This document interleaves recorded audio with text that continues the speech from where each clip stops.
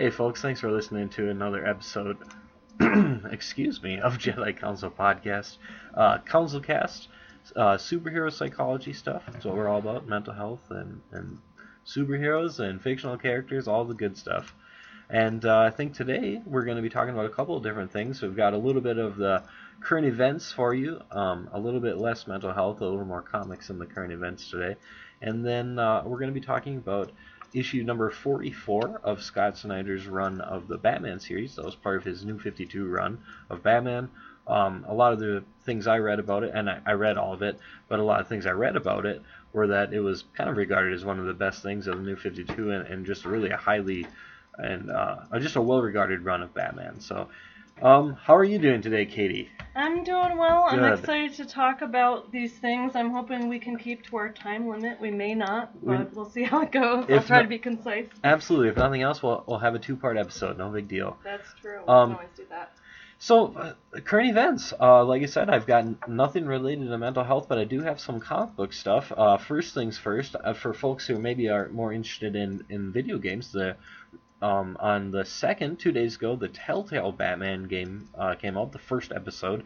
So Telltale games are kind of episodic in nature. They've got 5 episodes that run right around 90 minutes or so. That make up a season of 5 episodes. And then they kind of release multiple seasons, assuming that the game is well received.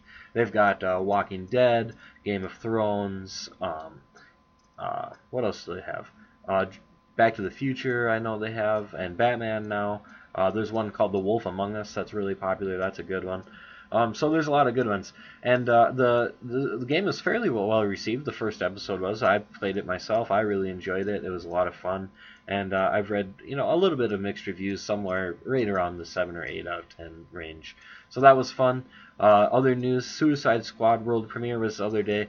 So currently on Rotten Tomatoes, I think it's sitting right around like 33% or something like that at the time of this recording. Not good. Particularly disappointing for a couple of DC fans like us. But one positive thing. So Rotten Tomatoes, of course, kind of an aggregate review site, takes reviews from all of the critics and kind of puts them together so you can easily see what people are thinking about the movies. But there's only one reviewer I care about, Katie, and it's Kevin Smith. Yep. I don't know if you saw this. I think it was either earlier today or late last night. He wrote a fairly lengthy piece about what he thought about Suicide Squad, and it was a lot of really positive stuff. And I think it's important to note, we both love Kevin Smith so much, but so of course I'm biased about accepting his opinion over anyone else, but he was fairly critical of Batman vs. Superman when it first came out, so I don't think he's just automatically supporting it because, like us, he really is a DC fan too, so it gives me some high hopes for the movie. I haven't read that yet, but I trust his taste. I know a lot of people don't think he has the best taste, but I personally think he has excellent taste. I always enjoy what he does. Absolutely, me too. So I'm very much looking forward to Suicide Squad still. I'm sure no matter what it is, I'll absolutely love it. I think it's going to be a lot of fun. Anything with Batman, I'm going to get a kick out of it. Except maybe related to our episode last week, The Killing Joke. That's an episode for another time. But it shows we have discrimination. That's right, not yes. Constantly liking everything. Absolutely. Remotely DC. It really adds to our credibility, I think, in a really big way. So hopefully. Yeah, hopefully. So we'll look forward to Suicide Squad. Maybe we can talk a little bit about that once we see it. But yeah, Kevin Smith liked it, and he's kind of our role model / inspiration for this whole project in some ways.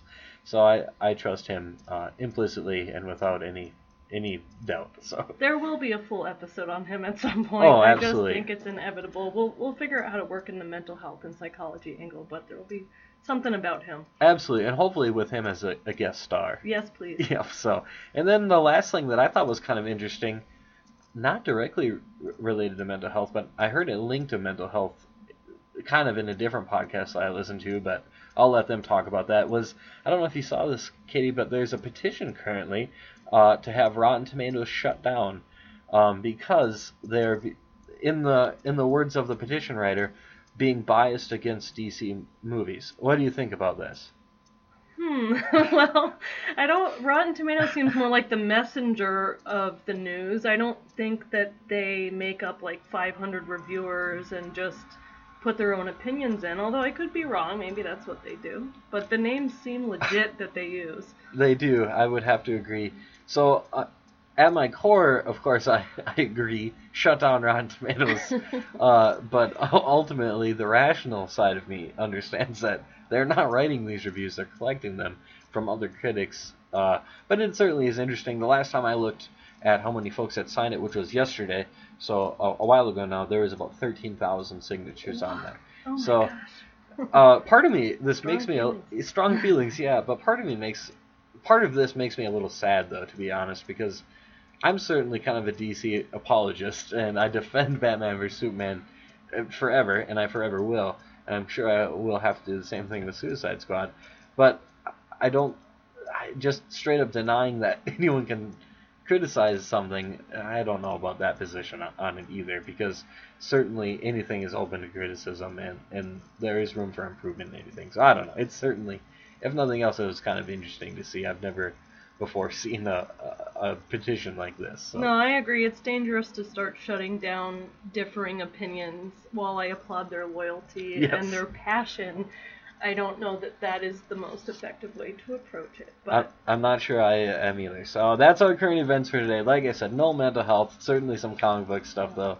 But anyway, let's get into the real topic at hand today. So actually, one day, maybe not today, but we could talk a little bit about the psychology of that reaction and what we think that is. I mean, I think it might have to do with identifying with something so strongly that you feel insulted when other people criticize it. But maybe we should think about that a little bit more. No, I think it's a great thought, though, and it's something on the fly here I've kind of been trying to think about, but I can't come up with anything concrete enough that I want to really speculate. But I think it is a topic that's worth exploring, and a little self-disclosure, it's certainly something I've experienced too. I feel a little bit of a tinge of something when people say how horrible Batman vs Superman is, or anything negative about Batman ever in any way, in any form of any rendition. No, I'm just kidding, but not really. Well, it's true. I've noticed from firsthand experience that you do have that reaction, but it's understandable. So there is good psychological research available on sports teams, for example, that might be comparable on how people identify with sports teams and how they respond to losses versus wins, as though it is something personal, even if they had absolutely nothing to do with it.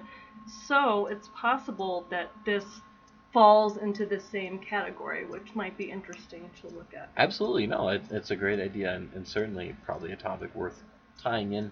Really pull that mental health into my currently lacking current event section. So, no, thank you very much. So, topic at hand today, we'll be talking about Batman issue number 44 by Scott Snyder. Maybe just a really brief summary. I don't want to just. I mean, if you go, please read it. I guess is the take-home message. It's absolutely wonderful. What's a little bit different about this one is the art wasn't done by Greg Capullo, who is probably my favorite comic book artist.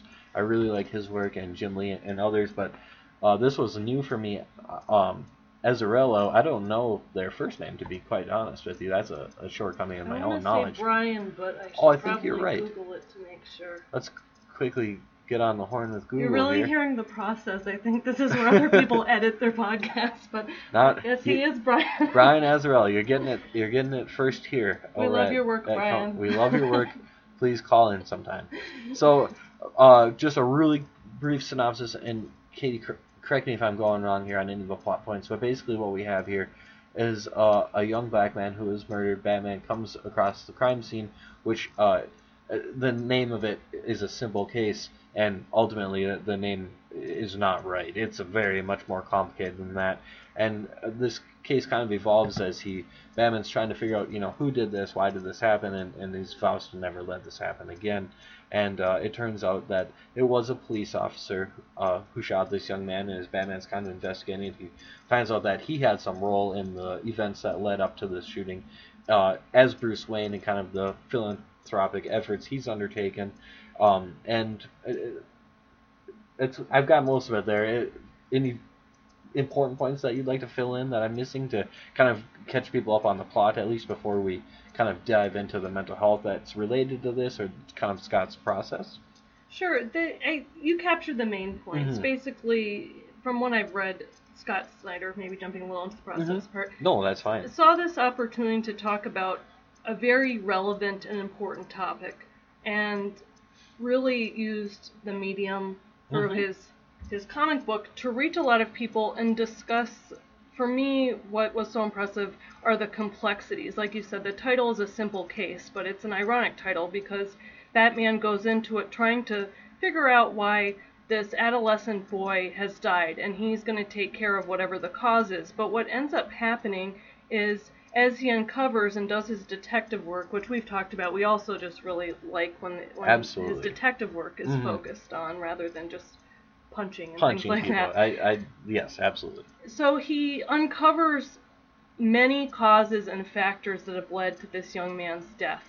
And to me, this is actually one of the first Batman comics that I've ever read, and it fully convinced me how powerful comics could be. I admit that before that I didn't understand how much complex information could be relayed, and it's so creative the way that it was done. And it was also just very moving to me to see how each of the sensitive topics were discussed and kind of portrayed. And of course the artwork really allows for more than just simply reading the Mhm. words, I think. And I think that's part of the power of comics, is that you can see the facial expressions and connect with the characters maybe in a way that's different than simply reading about dialogue, which of course you can connect Mhm. with people that way too. And so I highly recommend this. I can't recommend this enough. I think it's outstanding, Mhm. and we won't go into all the details, like you said, for the sake of time and spoiling everything. But those are the main themes of it. I mean, it's just this uncovering, and I think Batman's serves as a model. Here's someone who's a superhero, and he, I think, is humbled through the experience as he does his detective work to realize that there are a lot of factors, like you said, even he playing a factor in this young man's death. And as he uncovers it, he realizes that it's not the way he thought it was at all. And I Mhm. think that that is extremely relatable. It's certainly relatable for me, Mhm. where I think I understand a situation, and then you start to learn more about it and realize it's not that simple. It would be Mhm. nice if it was simple. And instead, there are many factors in a lot of different places that interventions could have happened to prevent this young boy's death. Yeah, absolutely.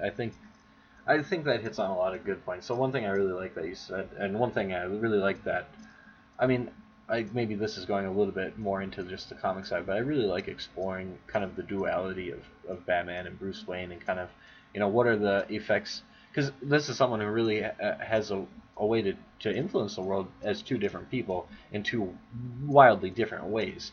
And so I really like when they explore the differences between the effects that Bruce Wayne can have and the effects that Batman can have. And then I think going even that step further and tackling big social issues, because there are a lot of issues that I think were addressed in this comic book, gentrification, things like that, that Mm-hmm. I've never seen in any other comic book.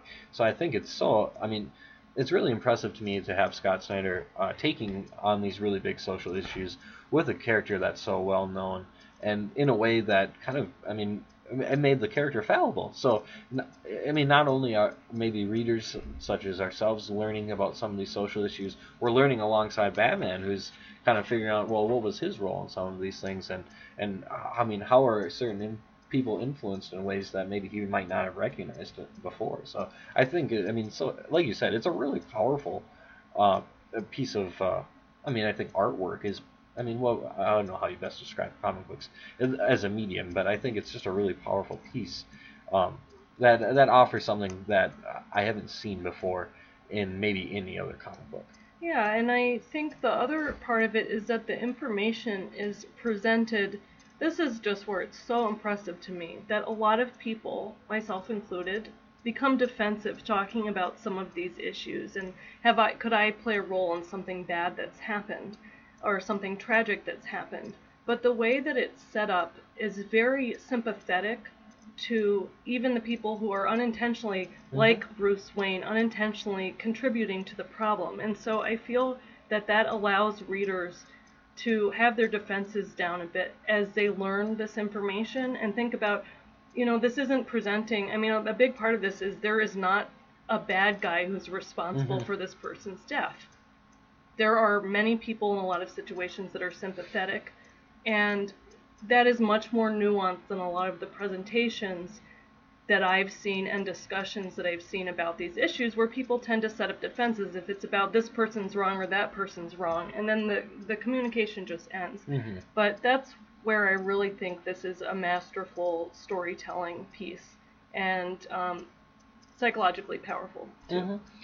So that raises a question that I have for you, Katie. So I think I've mentioned this on this podcast before, is that here at NDSU, we're the instructor, are the instructor of our diversity and clinical psychology class, and one thing I remember specifically about being in that class is similar to Scott Snyder's presentation with this information, is that you were able to present a lot of information in a way that didn't elicit defenses. And I'm wondering, what do you think? I mean, just in public or in everyday conversation, because I think you're absolutely right, is that it's very easy to elicit those defenses, and once you do, the communication's over. So what are the ways to go about talking about these, what are, I mean, hugely important topics that are, I mean, hard to talk about, really, for some people? What's the way to bring these up or talk about these that you can, how can you do that without eliciting defenses? How do you think? I appreciate that comment, and one thing I have to say is that I do think that, and your classmates were highly motivated to listen to the information, so I do think that helps, that if you have if there are people who are open to learning, and I try to be this way, but I'm not like this 100% of the time. There are certain things where I'm going to kind of dig in my heels and stick with things, but trying to be open is helpful. But one of the things that I think I try to do is actually just comes from my clinical work, which is try to empathize with people who are hearing this information and think about what some of the common strong emotional responses that interfere with discussion can be. And a lot of the time, it's if people feel they're being blamed or they're being told that what they've done is not valuable. And so I think starting off at that point before getting into the information to kind of set the stage for a productive conversation, that's not always going to work, and that's not always helpful. And honestly, a lot of like social media fights and stuff like that, I don't know how possible that is. Right. But that's the perspective that I try to take, because honestly, that's the way that I'm most open to information, is if I feel like I'm not being judged or blamed outright, And then I think if you allow the person, if you lay out the facts and let them struggle through the process and create a safe environment to do that. I mean, like we do with a lot of things in therapy, I think that doing that, if they come to the conclusions on their own or their opinions alter on their own, that's ultimately much stronger anyway than me just trying to force my point of view on anyone. I couldn't do that even if I wanted to. Absolutely. Oh, that's a great piece. Another thing I'm wondering about, maybe just shifting gears a little bit, I'm thinking about my own clinical experience and thinking about maybe some of the ways that racial disparities or things like that might come into play in clinical work, because I know it's an important factor to consider when you're developing treatment or engaging in a diagnostic assessment. Given the populations I've worked with, I haven't had a lot of experience of doing one-on-one therapy with a racially diverse group. At this point, I'm wondering, do you have any insight from your clinical work that maybe plays a role in kind of some of the intersection between race and mental health? One thing that I've learned a lot from my clients, I have to say, and when I'm working with clients who belong to groups that are marginalized in some way, and I guess here is a point that I'd like to make, because it's something that I've really learned more about probably in the past few years than I knew in my earlier years in clinical work, is that a lot of psychology tends to focus on racism, such as microaggressions or people making racist statements. And I've found that there is less focus sometimes in mental health or in psychology on what systemic racism. So, for example, if there are data, and we can link to this, that in states where there are higher rates of black voter turnout, there tend to be more proposals to have more restrictive voter ID laws. There's a strong sociological study on that that's pretty interesting. It's all correlational and not causal, but it is an interesting finding and something that has continued to be a lot of debate. So, for example, thinking about if I have a client who is being targeted to not go out to vote, for example, as is with this recent case in North Carolina where the judge concluded that these new restrictive voting laws should not go into place because they did seem to be specifically trying to reduce turnout for Black or African American people, then it's hard to imagine that client isn't going to may have some mistrust for me for a good reason. So they might come into the session and think, you know, is this person have my best interest at heart, or is this going to be another situation where my voice doesn't count? So that's just voting. There are a lot of other examples, and we can link to these types of things. I mean, in the past 10 years, there were clear Department of Justice lawsuits for Wells Fargo and Bank of America's Countrywide paying out large settlements because there was evidence that they were systematically leading Black and Hispanic individuals to suboptimal housing loans, charging them more interest, more likely to deny them credit for homes even if they had equal credit histories, all that stuff. So I guess the main thing for me as a clinician, if I recognize that there are this clear racism in place, including systemic racism, that I need to go out of my way to listen to the person and their experiences. And I think without being aware of some of those things, as I was less aware of in the past, what happens, and there's been some interesting data on this, is that therapists sometimes think the client is being paranoid, or they invalidate their concerns about being discriminated against. And then they're not motivated to come back for therapy because they don't feel like the therapist gets them. In general, it's important to feel your therapist gets you. So in these cases where there's a history there, you know, it's especially important. And so we also see this, there's a history within the American Psychological Association and a lot of other associations of discrimination towards lesbian, gay, bisexual individuals and things like that. And so now it kind of, the APA is taking the stance that we need to take the charge in really working against that history to make people feel comfortable and provide the services that they need. So I think I might have gone off topic there, but I think that's the main thing to me, is listening and not meeting things as not believing they're true just because I haven't seen it as a white person or someone who identifies not in as many marginalized groups, just not dismissing their concerns. And there is evidence that, for example, folks in marginalized groups might elevate scales of paranoia because they say that people specifically are looking at them or talking to them or out to harm them. And there's evidence that that might be the case. But if you're not in those groups, you might not realize that that's happening, and it could be interpreted as paranoia. And so, to me, that's just a starting place to understand that. And so that's the main thing I would say. Yeah, absolutely. I know one thing that's clear as well is that there's certainly some links between mental health symptoms and the experience of racism. When thinking about the comic, did anything stand out to you that you think might have been analogous to what you might see in an actual real-life similar situation of mental health symptoms that the main character that we're kind of following through and Batman's investigating might have experienced?